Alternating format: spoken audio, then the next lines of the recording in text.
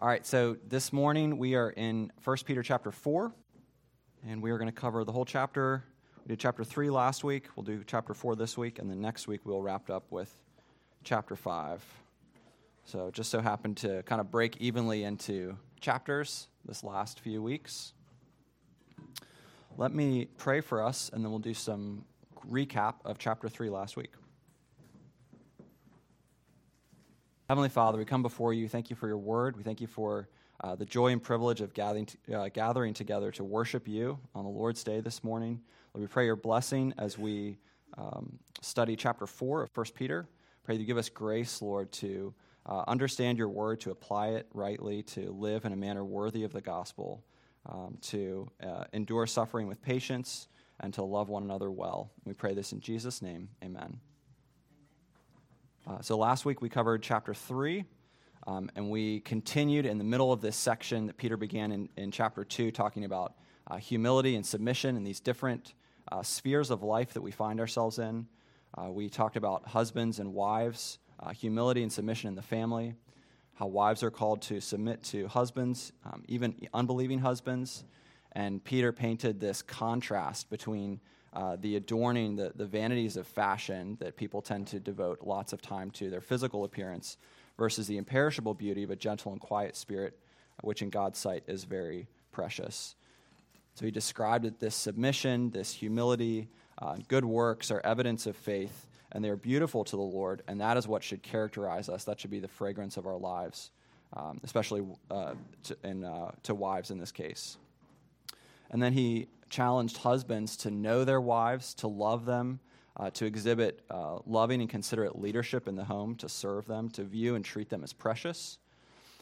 And then he addressed the church. He talked about humility in the church, how we are to have this unity of mind that he described, a humble mind, a tender heart, sympathy, the mind of Christ. We talked about Philippians 2 last week. Paul uses similar language describing this humility that we're to have as we interact with one another. And that kind of humility is what enables us to forgive one another and to serve one another well. And then he started talking about the church's experience of suffering and our response to it and to persecution. And that will be a main focus of our time together this morning as well. How do we respond to suffering? And so last week, Peter described that our response means that we are not to retaliate. Believers are not to repay evil for evil, but to repay evil with good. And we read Psalm 34, which Peter has been quoting repeatedly in 1 Peter. And he described that we are to fear God alone, that we are not to fear the future, we're not to fear persecution, but to honor the Lord as holy in our hearts. And then finally, we defend the faith with gentleness and respect and a good conscience, right? Our lives should be this matching testimony to the words of our mouths. And finally, he talked about Christ, this example of Christ in unjust suffering, and how God used that for good, for our salvation. And then we had that kind of confusing text where he talks about baptism and Noah, and how baptism is related to the flood and signifies our union with Christ. So this week, we're going to pick up in chapter 4, verse 1, and we'll take this in 3 chunks. So we're going to do verses 1 to 6 first. 1 Peter 4:1. Since, therefore, Christ suffered in the flesh, arm yourselves with the same way of thinking, for whoever has suffered in the flesh has ceased from sin, so as to live for the rest of the time in the flesh, no longer for human passions, but for the will of God. For the time that is past suffices for doing what the Gentiles want to do, living in sensuality, passions, drunkenness, orgies, drinking parties, and lawless idolatry. With respect to this, they are surprised when you do not join them in the same flood of debauchery, and they malign you.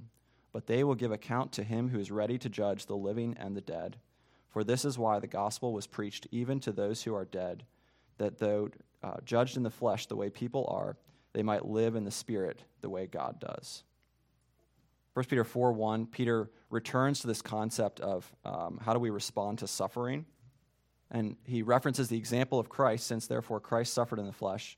Arm yourselves with the same way of thinking. So we follow Christ's example of suffering. We follow in his footsteps as we endure this persecution, the hostility of the world. And we are to have the same way of thinking Again, Philippians 2, the mind of Christ, this mind of humility, that means that we submit ourselves to God's sovereign will and to his plan for us, which will involve some measure of suffering. So it's this submission to the will of God that we're trusting in his providence. And Peter describes this language here, arm yourselves, like prepare for battle, prepare for the battle of the mind. So we need to believe the sovereignty of God. We need to rest and trust in the goodness of God because these, the fiery darts that Paul describes in Ephesians 6, they can, especially lodge in the heart during suffering, right? Cause us to doubt God's goodness to us. And so this is this arming ourselves, preparing our minds. We should not be surprised by suffering. We should expect suffering. And he'll say that explicitly in verse 12 later on. So we arm ourselves. And Peter continues and says, "For whoever has suffered in the flesh has ceased from sin." So this does not mean that if you suffer for Christ in this life, that you will no longer sin after that point, right? He's not saying that as soon as you've experienced some suffering, you are, a sinless being or not acting out on sin. What he's saying is that we are participants in Christ's victory over sin through his suffering on the cross. So this is really describing union with Christ. It means that we've died with him and we've been raised with him. This is what Paul describes in Romans 6, verses 11 through 13. "So you also must consider yourselves dead to sin and alive to God in Christ Jesus. Let not sin therefore reign in your mortal body to make you obey its passions. Do not present your members to sin as instruments for unrighteousness, but present yourselves to God as those who have been brought from death to life, and your members to God as instruments for righteousness." So what he's saying is that we should view ourselves as dead to sin. That's what Paul is describing here. Edmund Clowney pointed out that the believer's life post-conversion it must be shaped by new desires. Right? We're free from this bondage to sin. We should now be motivated by the will of God. So the believer is fundamentally different, even though we're still fighting sin until the day that we die. So essentially what Peter is saying is we're dead to sin, and we should therefore live like it. And hence, verse 3, he continues in this theme, "For the time that is past suffices for doing what the Gentiles want to do." Right? He lists this kind of litany of this sinful behavior, sensuality, passions, drunkenness, orgies, drinking parties, and lawless idolatry. This is very similar to several passages of Paul's epistles as well, citing this contrast between the old and the new man. Ephesians 4:17-19. "Now this I say and testify in the Lord, that you must no longer walk as the Gentiles do in the futility of their minds. They are darkened in their understanding, alienated from the life of God because of the ignorance that is in them due to their hardness of heart. They have become callous and have given themselves up to sensuality, greedy to practice every kind of impurity. But that is not the way you learned Christ." So we have a similar contrast here in Ephesians, and a similar contrast again in 1 Corinthians 6, 9-11. "Or do you not know that the unrighteous will not inherit the kingdom of God? Do not be deceived. Neither the sexually immoral, nor idolaters, nor adulterers, nor men who practice homosexuality, nor thieves, nor the greedy, nor drunkards, nor revilers, nor swindlers will inherit the kingdom of God. And such were some of you. But you were washed, you were sanctified, you were justified in the name of the Lord Jesus Christ and by the Spirit of our God." So what all of these passages are highlighting is these two ways of life that Peter is contrasting here. That the believer lives for the will of God, right? The time that is past suffices for what doing the Gentiles want to do. And the Gentiles, or unbelievers, are living for these sinful passions, right? So these behaviors characterize believers before their conversion, but they can do so no longer. Right? These are the things that Peter described earlier, wage war against our souls. Right? These behaviors cannot coexist with the Spirit of God sanctifying a believer. Right? Christ said, "You cannot serve two masters," right? And that's true of these kind of behaviors. Bill Harrell described these as lusts that deaden us the deaden people to the reality of divine judgment. These are these things that kind of induce stupor. Peter has talked multiple times about the sobriety of living that we should have. And these are some of the deadly distractions, right, that is the opposite of living sober-minded life. So we are to be putting sin to death, and that kind of restraint is surprising to the world around us. And so Peter continues in verse 4, with respect to this, they are surprised when you do not join them in the same flood of debauchery.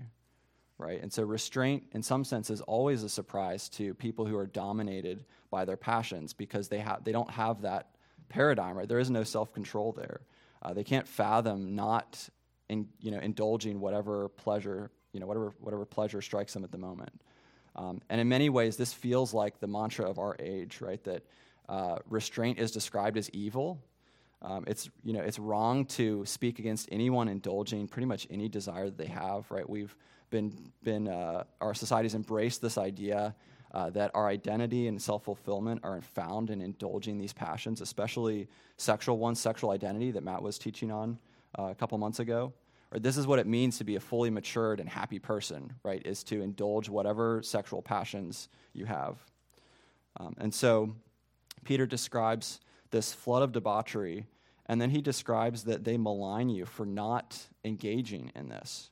Right, so they are maligning believers for exercising restraint and witnessing, but that restraint witnesses to the truth that such behavior is wrong, that it's an abomination in the eyes of the Lord. So in many ways, our culture is very similar, actually, to the time period in which Peter was writing. Matthew Henry described that this, restraint is evidence of true faith, right? It's evidence of conversion and regeneration, that the believer is being sanctified. He's no longer running in the same direction as the unbeliever. And I like this quote in Matthew Henry's commentary. He says, "The temper and behavior of true Christians seem very strange to ungodly men, that they should despise that which everyone else is fond of, that they should believe many things which to others seem incredible, that they should delight in what is irksome and tedious, be zealous where they have no visible interest to serve, and depend so much upon hope is what the ungodly cannot comprehend." Peter is very clear there's these two types of people in the world. And I like in Matthew Henry's quote, right, he's saying it's not only what we don't do, right, this restraint that separates us from unbelievers and is hard for them to understand, but also the hope we have, right, which Peter talked about in chapter 3 as well. It's this, Matthew Henry says, depend so much upon hope. It's this hope that is the content of our witness, right? We're to give defense for the reason for the hope that is in us. So we have this maligning by unbelievers. And then Peter says in verse 5 that though they malign you, they will give account to him who is ready to judge the living and the dead.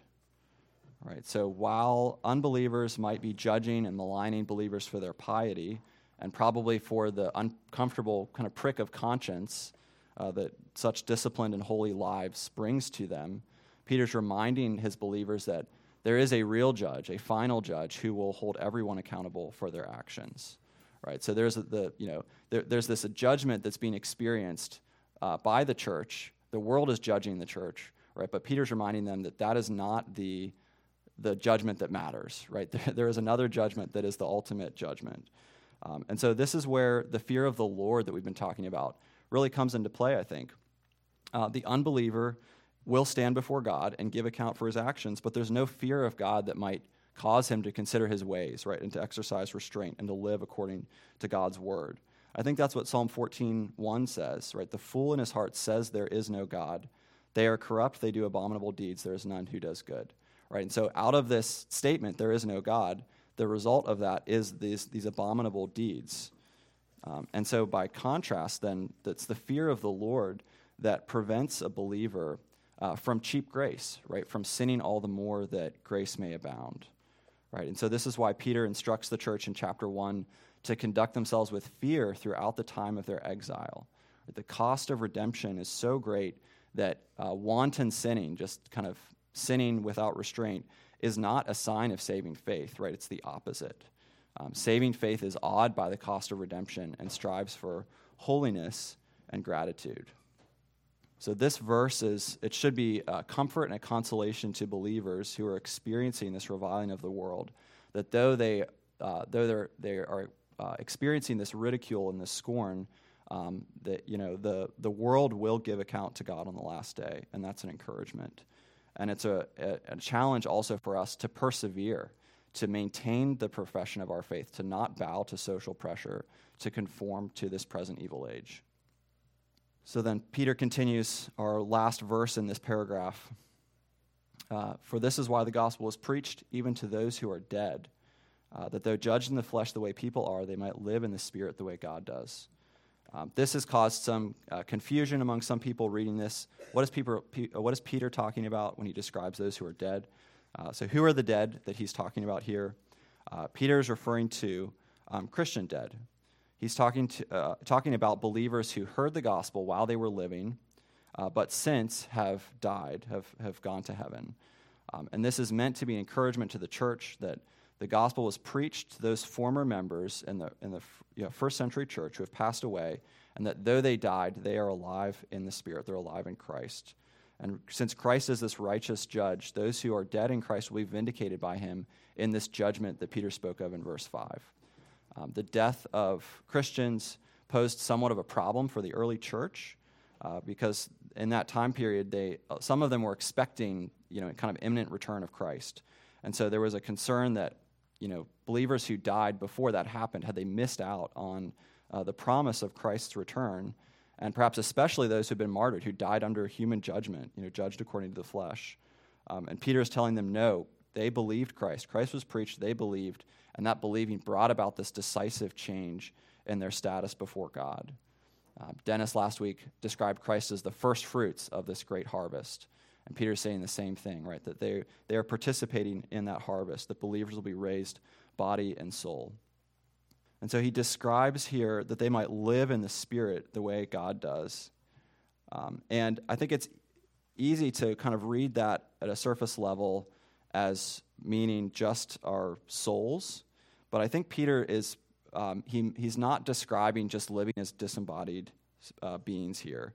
But he's actually saying that they'll be bodily raised in perfection. They'll be raised with perfect bodies. 1 Corinthians 15, 42 to 48. Paul says, "So it is with the resurrection of the dead. What is sown is perishable. What is raised is imperishable. It is sown in dishonor. It is raised in glory. It is sown in weakness. It is raised in power. It is sown a natural body. It is raised a spiritual body." So that similar term there, spiritual body. "If there is a natural body, then there is also a spiritual body. Thus it is written, the first man, Adam, became a living being. The last Adam became a life-giving spirit." Right, so we have this natural body versus spiritual body, which is parallel to judged in the flesh but made alive in the Spirit. And so what Peter is describing is that this judgment of God will silence the maligning of unbelievers and will vindicate the saints who have been made alive in the Spirit, united with Christ, and will be bodily raised in perfection. Go ahead. Obviously, I haven't gone into this and studied it like you have in preparation today, but it's just struck me that verse 6, the gospel is the purpose of preached even to those who were dead. And I understand what you're saying, and I don't disagree. I think it's good, but what do you do with the we were dead in our trespasses and sins before we were saved, before we were made alive and lived in the Spirit of the living God? You're taking it as like a spiritually dead. Yeah. I mean, I don't know. Have you read anything that would, that might be the case as well? Yeah, that's a great question. That's definitely true, right? That we were spiritually dead, and that's one way to I think understand what Peter is saying here. That we were spiritually dead, and now we've been made alive in Christ. Pretty much all the commentators that I read were describing it as physically dead. Those who heard the gospel while they were alive, but are now physically dead. They've studied the original language. But it is true, right? That we are spiritually dead, and now we've been made alive in Christ. Yeah. Yep. Yeah, no, it's a great question. Yeah, any other questions? This is kind of the end of this paragraph, so we'll jump into verse 7 unless anyone else has another thought. Verse 7. "The end of all things is at hand. Therefore, be self-controlled and sober-minded for the sake of your prayers. Above all, keep loving one another earnestly, since love covers a multitude of sins. Show hospitality to one another without grumbling. As each has received a gift, use it to serve one another as good stewards of God's varied grace. Whoever speaks as one who speaks oracles of God, whoever serves as one who serves by the strength that God supplies, in order that in everything God may be glorified through Jesus Christ. To him belong glory and dominion forever and ever. Amen. So Peter describes the end of all things as at hand in verse 7. Therefore, be self-controlled and sober-minded for the sake of your prayers. So this phrase, the end of all things is at hand, what Peter is saying here is that these believers were living in the last days, and so are we.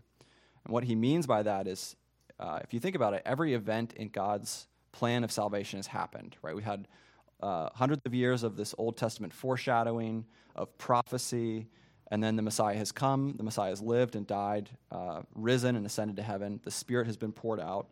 And so all that remains is for Christ to return, which could happen at any moment, right? So Peter isn't saying that Christ will return within these believers' lifetimes, but that there's nothing left to do for the accomplishment of salvation, and so the time is very short, right? It could happen at any moment.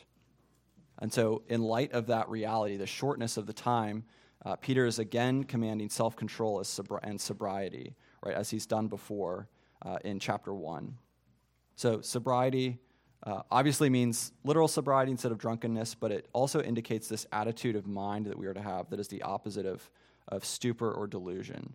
So Peter is really, in some sense, lining up this contrast to what he described in verse 3, right? The drinking parties, the orgies, the lawless idolatry. That's one way of living. And now he's describing the opposite here, that we are to live in sobriety. And he's going to describe what that looks like over the next few verses. But this idea of living self-controlled, sober lives, it's this watchful living for the Lord's return, as we talked about in chapter 1. We know he's returning, so we live in light of that reality. We are to resist the urge to live in a self-indulgent manner, to escape sufferings by the use of alcohol or drugs or excessive entertainment or pleasure or whatever it is. We're to be temperate and self-controlled. And the nearness of Christ's coming should motivate the believer to strive for holiness and to be about the master's business, right? So if we are just kind of playing around with sin, if we're fooling around with it, if we're coddling it, then we're displaying a lack of awareness and a lack of the fruits of repentance, right? Christ said every tree that does not bear good fruit will be cut down, right? So we are to be serious about putting sin to death and to living sober-minded, self-controlled, holy lives. Harold pointed out that one who's exercising sound judgment will maintain the priority of seeking first the kingdom of God and his righteousness, Matthew 6:33. And we are to do all of this, he says, for the sake of your prayers, which is interesting. Clowney translated it as be self-controlled and sober-minded so that you can pray. In other words, these attributes, being self-controlled and sober-minded, equip us for prayer. That prayer is a thoughtful communication with the Lord, and that we need to be sober-minded to be able to effectively pray. Matthew Henry related this to Matthew 26:40-41, describing this, watch and pray as Jesus. This is Jesus in the garden. He came to the disciples and found them sleeping, and he said to Peter, "So could you not watch with me 1 hour? Watch and pray that you may not enter into temptation. The spirit indeed is willing, but the flesh is weak." We need to be praying earnestly and frequently for grace to stand up under temptations and to live in a manner worthy of the gospel. And Bill Harrell, in his commentary, Let's Study 1 Peter, put it this way: to cultivate sound judgment and sobriety is a necessary prerequisite for performing our supreme duty, highest responsibility, and greatest privilege, namely prayer. The discipline of prayer heads up the list of our duties to Christ. This is so because prayer is the efficient means by which we desire and accomplish everything in our walk with Christ. Prayer is the enlightening and empowering foundation for fulfilling all that Peter will exhort us to do in verses 8-11. Yet prayer is more than the energizing force enabling us to do the will of God. It is our means of communion with Christ. It is the response of the soul to the saving grace of Christ. By prayer, we devote ourselves to our Redeemer before we launch into service for him. Right, so I like that emphasis, the reality that prayer is foundational for the Christian life, right? It's a response to grace, and it's also it's the precursor to ministry, to service, to work, to all the things that we do. Prayer needs to come first, sequentially, right? We can't do verses 8 to 11 without the prayer that Peter describes in verse 7. So what are those things that we are to do? Peter says that we are to love one another earnestly, since love covers a multitude of sins. Earnestly, this means stretching, according to Clowney, to love one another in a stretching way in both depth and length and endurance. We are to keep stretching out in love for one another. It's to be an active, a serving love. And he describes that this love covers a multitude of sins. This is a reference to Proverbs 10:12. Hatred stirs up strife, but love covers all offenses. And it really made me think of 1 Corinthians 13, where Paul describes that love keeps no record of wrongs, that love forgives and forgets. Love is necessary for the health of the body of Christ, because we are sinners, right? We're still sinners. We're going to sin against each other until the day that the Lord takes us home. And so Christian love must not be put off by the faults and the sins of the brethren, but it should be quick to forgive one another. If we can't stand to be around people who have offended us at one point in time, then we're constantly going to be hopping from church to church to church. And some people do that, right? They never forgive one another, and every couple years they're moving on to a new church because they've stuck around long enough to be hurt, and then they're out, And that's the reality, is that it's only a matter of time before we hurt someone or someone is going to hurt us. And so forgiveness and reconciliation are vital for the body of Christ. And this earnest love, in other parts of Scripture, the Christian life is described as a race, like a running race, like a marathon. And I tend to think of that as an individual event. But it struck me that the Christian life is not an individual event. It's a team event, right? We're in this together. And so this earnest love means that we need to be concerned that everyone around us is making it to the finish line as well, which means that we're investing in one another despite this propensity that we have to hurt each other. So we have this earnest love, and then Peter commands us to show hospitality to one another without grumbling. And Clowney pointed out that hospitality in this day and age had special relevance because the apostles who traveled to the churches depended on the hospitality of the members. They'd come into town and they'd stay with members of the churches while they were in town. But hospitality in our day obviously looks a little bit different, but it still includes the basic idea of having people in our homes, just as it did then. And I think Christian hospitality it's deeper than just hosting. It's offering fellowship in Christ as well. I think that fellowship is a key part of it. It's providing an environment where the saints can be physically and spiritually refreshed by each other's company as we journey together to heaven. So it's another expression of this earnest love that he described in verse 8. And given the fragmentation of our society today, I think it's arguably more important than ever for us to learn how to do hospitality, to practice it well, to create habits of hospitality, of having each other in our homes, and to foster fellowship among the saints. Peter, as always, he's done a really consistent job of getting at the heart attitude behind our actions as well throughout 1 Peter. And so he describes doing it without grumbling, right? The attitude matters. And the reality is that hospitality is inconvenient, right? It takes sacrifice. It takes time. It takes effort. It can be expensive. And so the attitude behind it is really important, that we're not to serve one another grudgingly, but cheerfully. So that idea of service flows naturally, Peter has this logical flow here in verses 10 to 12, talking about service more broadly now. As each has received a gift, use it to serve one another as good stewards of God's very grace. So Peter is getting at here the purpose of the spiritual gifts that we have, which is to serve the body. And it's also the purpose of all of the resources that we have, our time, our skills, our money. Everything should be used in the master's service. And Peter describes that we are stewards here. He uses this specific word, stewards. We're stewards of spiritual gifts that are given by the Spirit for the good of the body, and we're stewards of the physical resources that we have. So if you think about a steward doesn't own the property, right? They don't own the property. They're managing it. It's someone else's property. And so this should be our attitude toward our resources as well, that God has given us these resources to use in his service. So the purpose of our gifts, the purpose of all that we have in some sense, is to be a blessing to others. And it's interesting as we think about this text in light of spiritual gifts specifically, sometimes I think we can get obsessed, or I think this was in the church I grew up, this was an experience among the kind of young people in the church, especially like high school age. There was this kind of obsession of figuring out what your spiritual gift was. And if we think we need to know our spiritual gift before we can serve, then we're completely missing the point, right? Peter's point here, he doesn't even list the gifts at all, if you look at it. The emphasis is on serving God with whatever you have and whoever you are, right? So the point is just serve the church where there's a need. And the gifting then becomes more apparent in the process of serving than it does from just introspection and trying to figure it out. So there's two examples that he lists here explicitly, speaking and then serving. So speaking, this is teaching and preaching. Peter's describing preaching of the word, not just casual conversation.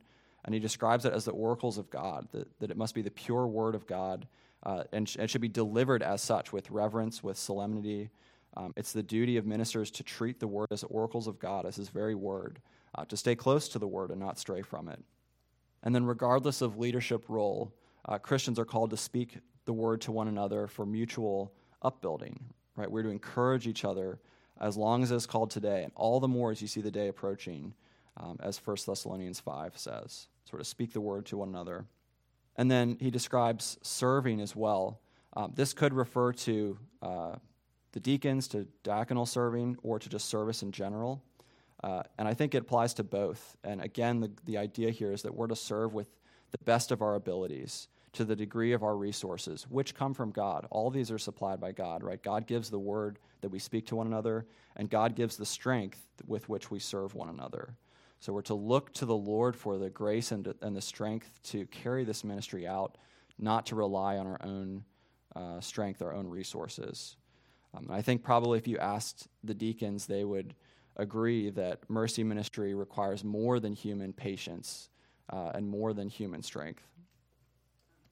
Yeah, that's a great point. Thank you, Julie.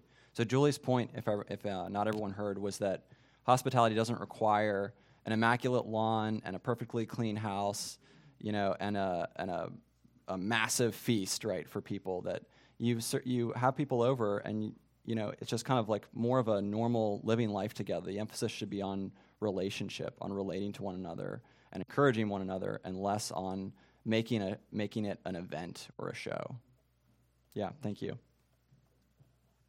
And so the why of the service, right? Why are we to serve the body?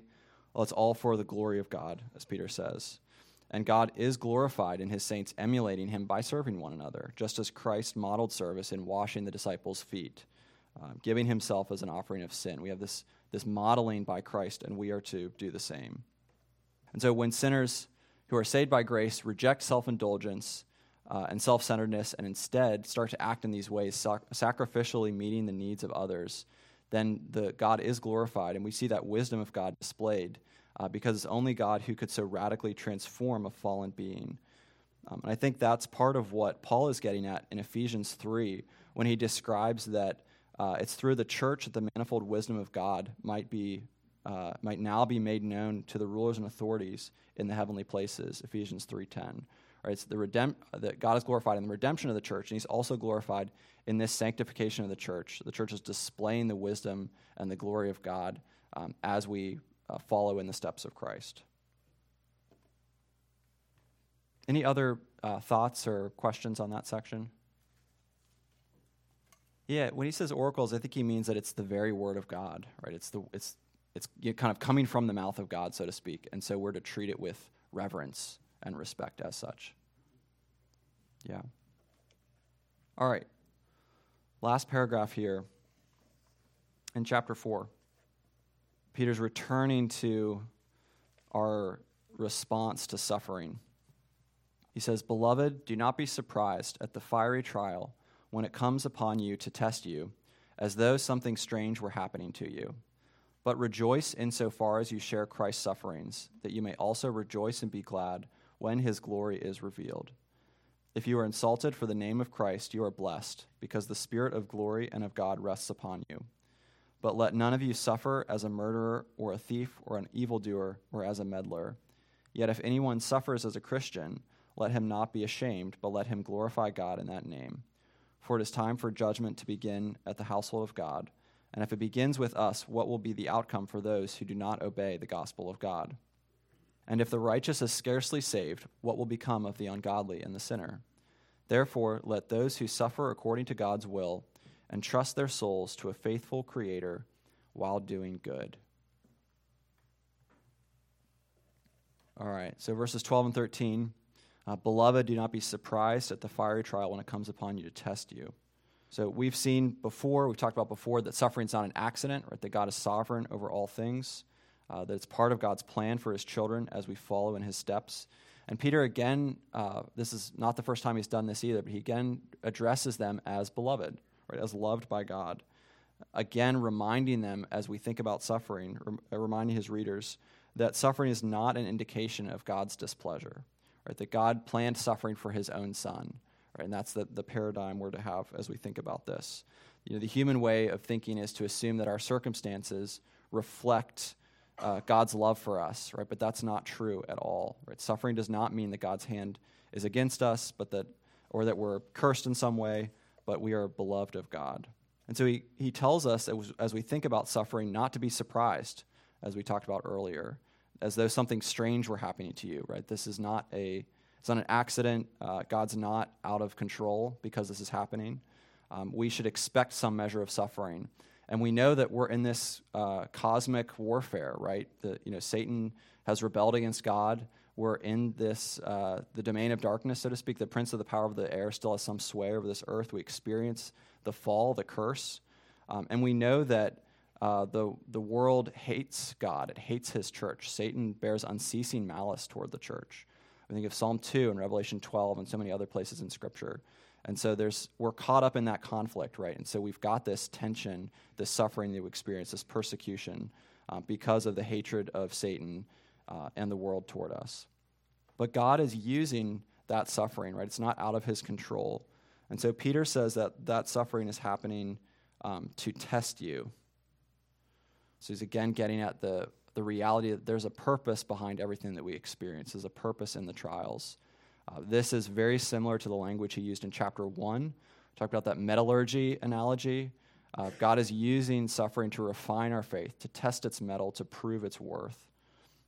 Matthew Henry said, though they may be sharp and fiery, yet they are designed only to try, not to ruin them, to try their sincerity, strength, patience, and trust in God. Clowney pointed out that God is committed to destroying sin in his new creation. And so we can, those trials then show that God has already begun that great work of renewal in us. And so we experience these trials to test you. And he also describes them then as sharing in Christ's sufferings, right? The suffering we experience is a sharing in Christ's sufferings. Paul uses similar language in Philippians 3. Philippians 3, 8-11. Indeed, I count everything as loss because of the surpassing worth of knowing Christ Jesus my Lord.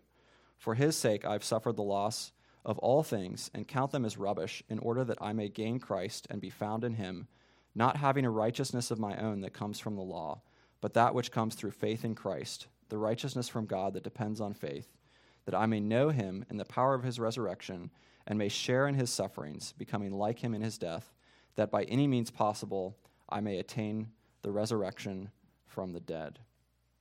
So we have this idea of sharing in Christ's sufferings. Harold pointed out here, I'm going to read some more Harold. He says, he does not mean by this that our sufferings have an atoning value, as did those of our Redeemer, still less that our sufferings are penal, for the Savior has borne the full penalty of our sins for us. What is meant by sharing Christ's sufferings is that through our union with Christ, our sufferings become productive of good, as his sufferings were productive of glory. Right? So it's important to note here that sharing in Christ's sufferings it's not redemptive, right? It's not somehow atoning for our sin in any way. but that there's a similar purpose that God has in Christ's sufferings and in our sufferings. And really, our sufferings are following his steps, right? We partake of his sufferings by following his steps, not contributing to the atonement. This idea of sharing in Christ's sufferings really gets to the reality of union with Christ. There's this shared experience between Christ and his bride of suffering. And so we share in Christ's sufferings in that sense. But Christ also shares in our sufferings too. Or you think about Paul on the Damascus Road, and Christ says, Saul, Saul, why are you persecuting me? Right? He's in the sufferings with his people as well. He's not abstracted from them somehow. And so Clowney described this sharing between Christ and the church as a participation in his sufferings and a participation in the glory that is going to be revealed. So it's both things. They both flow from one to another. The reality of suffering for Christ's sake is a pledge in that sense of the glory that will follow. Right? We know that we're following that same pattern of Christ that we brought to see him face to face and to enter into that glory. So sharing in Christ's sufferings, that includes being insulted for the name of Christ. We read Matthew 10 to 11 last week, I think, as well. Blessed are you when others revile you and persecute you and utter all kinds of evil against you falsely on my account. Rejoice and be glad, for your reward is great in heaven, for so they persecuted the prophets who were before you. Right, there's this blessing that comes with persecution. We talked about the example of Paul and Silas, I think, as well, singing in prison, how they had this otherworldly perspective, and the sanctifying blessings of chapter 1 that come along with this, with all of our sufferings. And the reality is that we have cause to rejoice in the midst of our sufferings in the knowledge that nothing can separate us from the love of Christ. We have this great inheritance. God will use those sufferings as servants for our good, for the increase of our faith and our joy in him. And this section of verse 13 and 14 kind of gives the sense that the sufferings we experience now will actually heighten our enjoyment of the glory to come. We see that in chapter 1 as well. On the last day, we'll rejoice in the glory and the honor and the praise given to Christ through or because of our sufferings. It's important to remember that Peter reminds us that we are not alone in our sufferings, but we have this great asset and comfort to us in our trials, and that is that we have been given the Holy Spirit. He says the Spirit of glory, the Spirit of God. Christ described this Spirit as the Comforter in John 16, and so this Spirit, who is the Comforter, is with us in all of our trials. The Holy Spirit dwells in us, and he helps support and sustain us through them until we are brought to glory. So we're never alone. We're never unsupported in the trials. And sometimes we even experience greater intimacy with the Lord as we're forced to rely on him more and more. That should be ideally what happens. So Harrell put that idea this way. He said, there's nothing quite like walking through the valley of the shadow of death to convince us that our Lord is with us indeed, resting his hand of sustaining power and rewarding provision lovingly upon us, because we experience that in a new way, that we are not alone, but that God is with us. All right, so Peter here has been describing the good and sanctifying benefits of sufferings, the fact that we're not alone, that God is with us, but not all suffering is good. So Peter makes that very clear in verse 15, right? That there's a right way to suffer and there's a wrong way to suffer. There's a kind of suffering to avoid and a kind of suffering to embrace. So he describes here in verse 15 that we're never to suffer for crimes, right? For committing sin. That is not the right way to suffer. We should not suffer penally. There's no reward or value in suffering for the sake of our own sin, right? We're to be putting sin to death. And so the interesting thing about this, the crime idea here, so let none of you suffer as a murderer, as a thief, or an evildoer, as a meddler. But if anyone suffers as a Christian, let him not be ashamed, but let him glorify God in that name. In some parts of the Roman Empire at this time, it was treated as a crime to be a Christian. So he's kind of comparing these two types of crimes, that there's a crime that you shouldn't suffer for, but there's a crime that you should suffer for and not be ashamed of, right? And that is being a disciple of Christ. So being persecuted for being a Christian is not something to be ashamed of, but something to rejoice in. We count it an honor to suffer reviling for the name of Christ. So he's encouraging them to stand firm in their profession, not to shrink from it.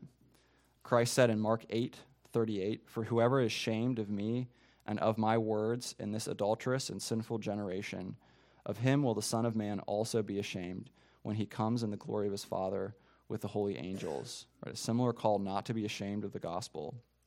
And Peter knows intensely and personally what it is to deny Christ, right, and to feel the shame of doing so. Right? We think about Peter's life. And so here he's writing out of that experience and commending the readers, not to do that. He's telling them, maintain your profession, stand firm in it. Don't shrink from the consequences of proclaiming the truth, because we know what the final verdict will be. We know who sits on the throne of heaven. And so it's that final verdict that he comes to in verses 17 and 18. Peter says, "For it is time for judgment to begin at the household of God. And if it begins with us, what will be the outcome for those who do not obey the gospel of God?" He describes this judgment that begins at the household of God. Clowney describes this as this judgment of the household of God means purification of the people of God. Right? God's people are now, they're his temple, they're his chosen people, his bride. God is not judging us punitively because we are in Christ. Right? So he's not talking about punitive judgment here, but he's referring to purification. Right? The fiery trials that we experience are this purifying, kind of sanctifying judgment in the sense Peter is using here. And so Peter says it begins, this testing, this furnace of affliction that purifies, begins with the household of God. And so Christ bore the judgment of the household of God, right? So that judgment, so to speak, doesn't destroy us, but there yet remains judgment for those outside of Christ. And so God's justice, as described here, kind of begins with the household of God, but it doesn't stop there, right? It consummates in the eternal judgment of those who reject Christ. So Peter quotes Proverbs 11:31, "If the righteous is scarcely saved, what will become of the ungodly and the sinner?" Right? Now, Peter here is not, by quoting this, he's not calling into question the security of our salvation. He's already told us that it's kept for us, we are guarded for it, right? It's secure. But he's describing that the road through the afflictions, the road to it, is difficult. That the fiery trials take perseverance. They're not easily endured, right? But they don't destroy us because God has this saving purpose for his people. But God does not, that same saving purpose doesn't exist for the wicked, who will experience the eternal judgment of God. And so then, summing up really all that Peter has been saying here in verse 19, he says, "Therefore, let those who suffer according to God's will entrust their souls to a faithful Creator while doing good." So he's summing up really our entire response to suffering in some sense, very, very succinctly here. And he's saying really two things. Reiterating Psalm 34, that we are to do good in the face of suffering, just as Christ did not revile or threaten. Right? We're not to retaliate, we are to do good. And then again, he talked about the sovereignty of God here, that we do not suffer randomly or out of control, but according to God's will. God's infinite wisdom and power and love for his people are at work in this holy will, even though it includes suffering.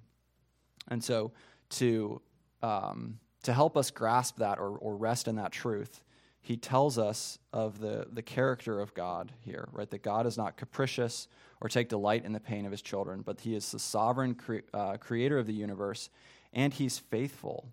And so these two words here, faithful creator, are so helpful.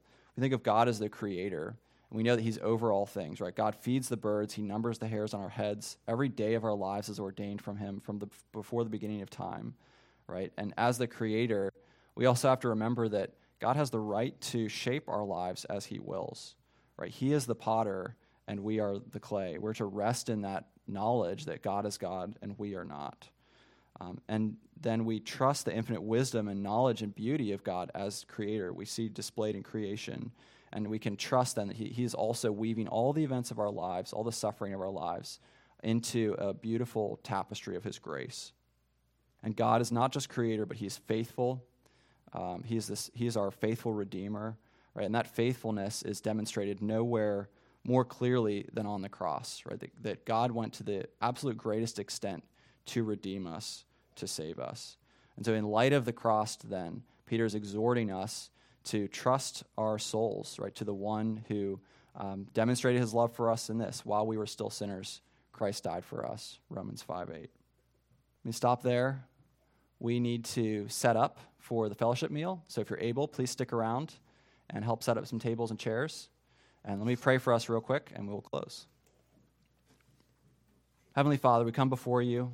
We thank you for your word. We thank you for this text. We pray that you would continue conforming us into your image and your likeness.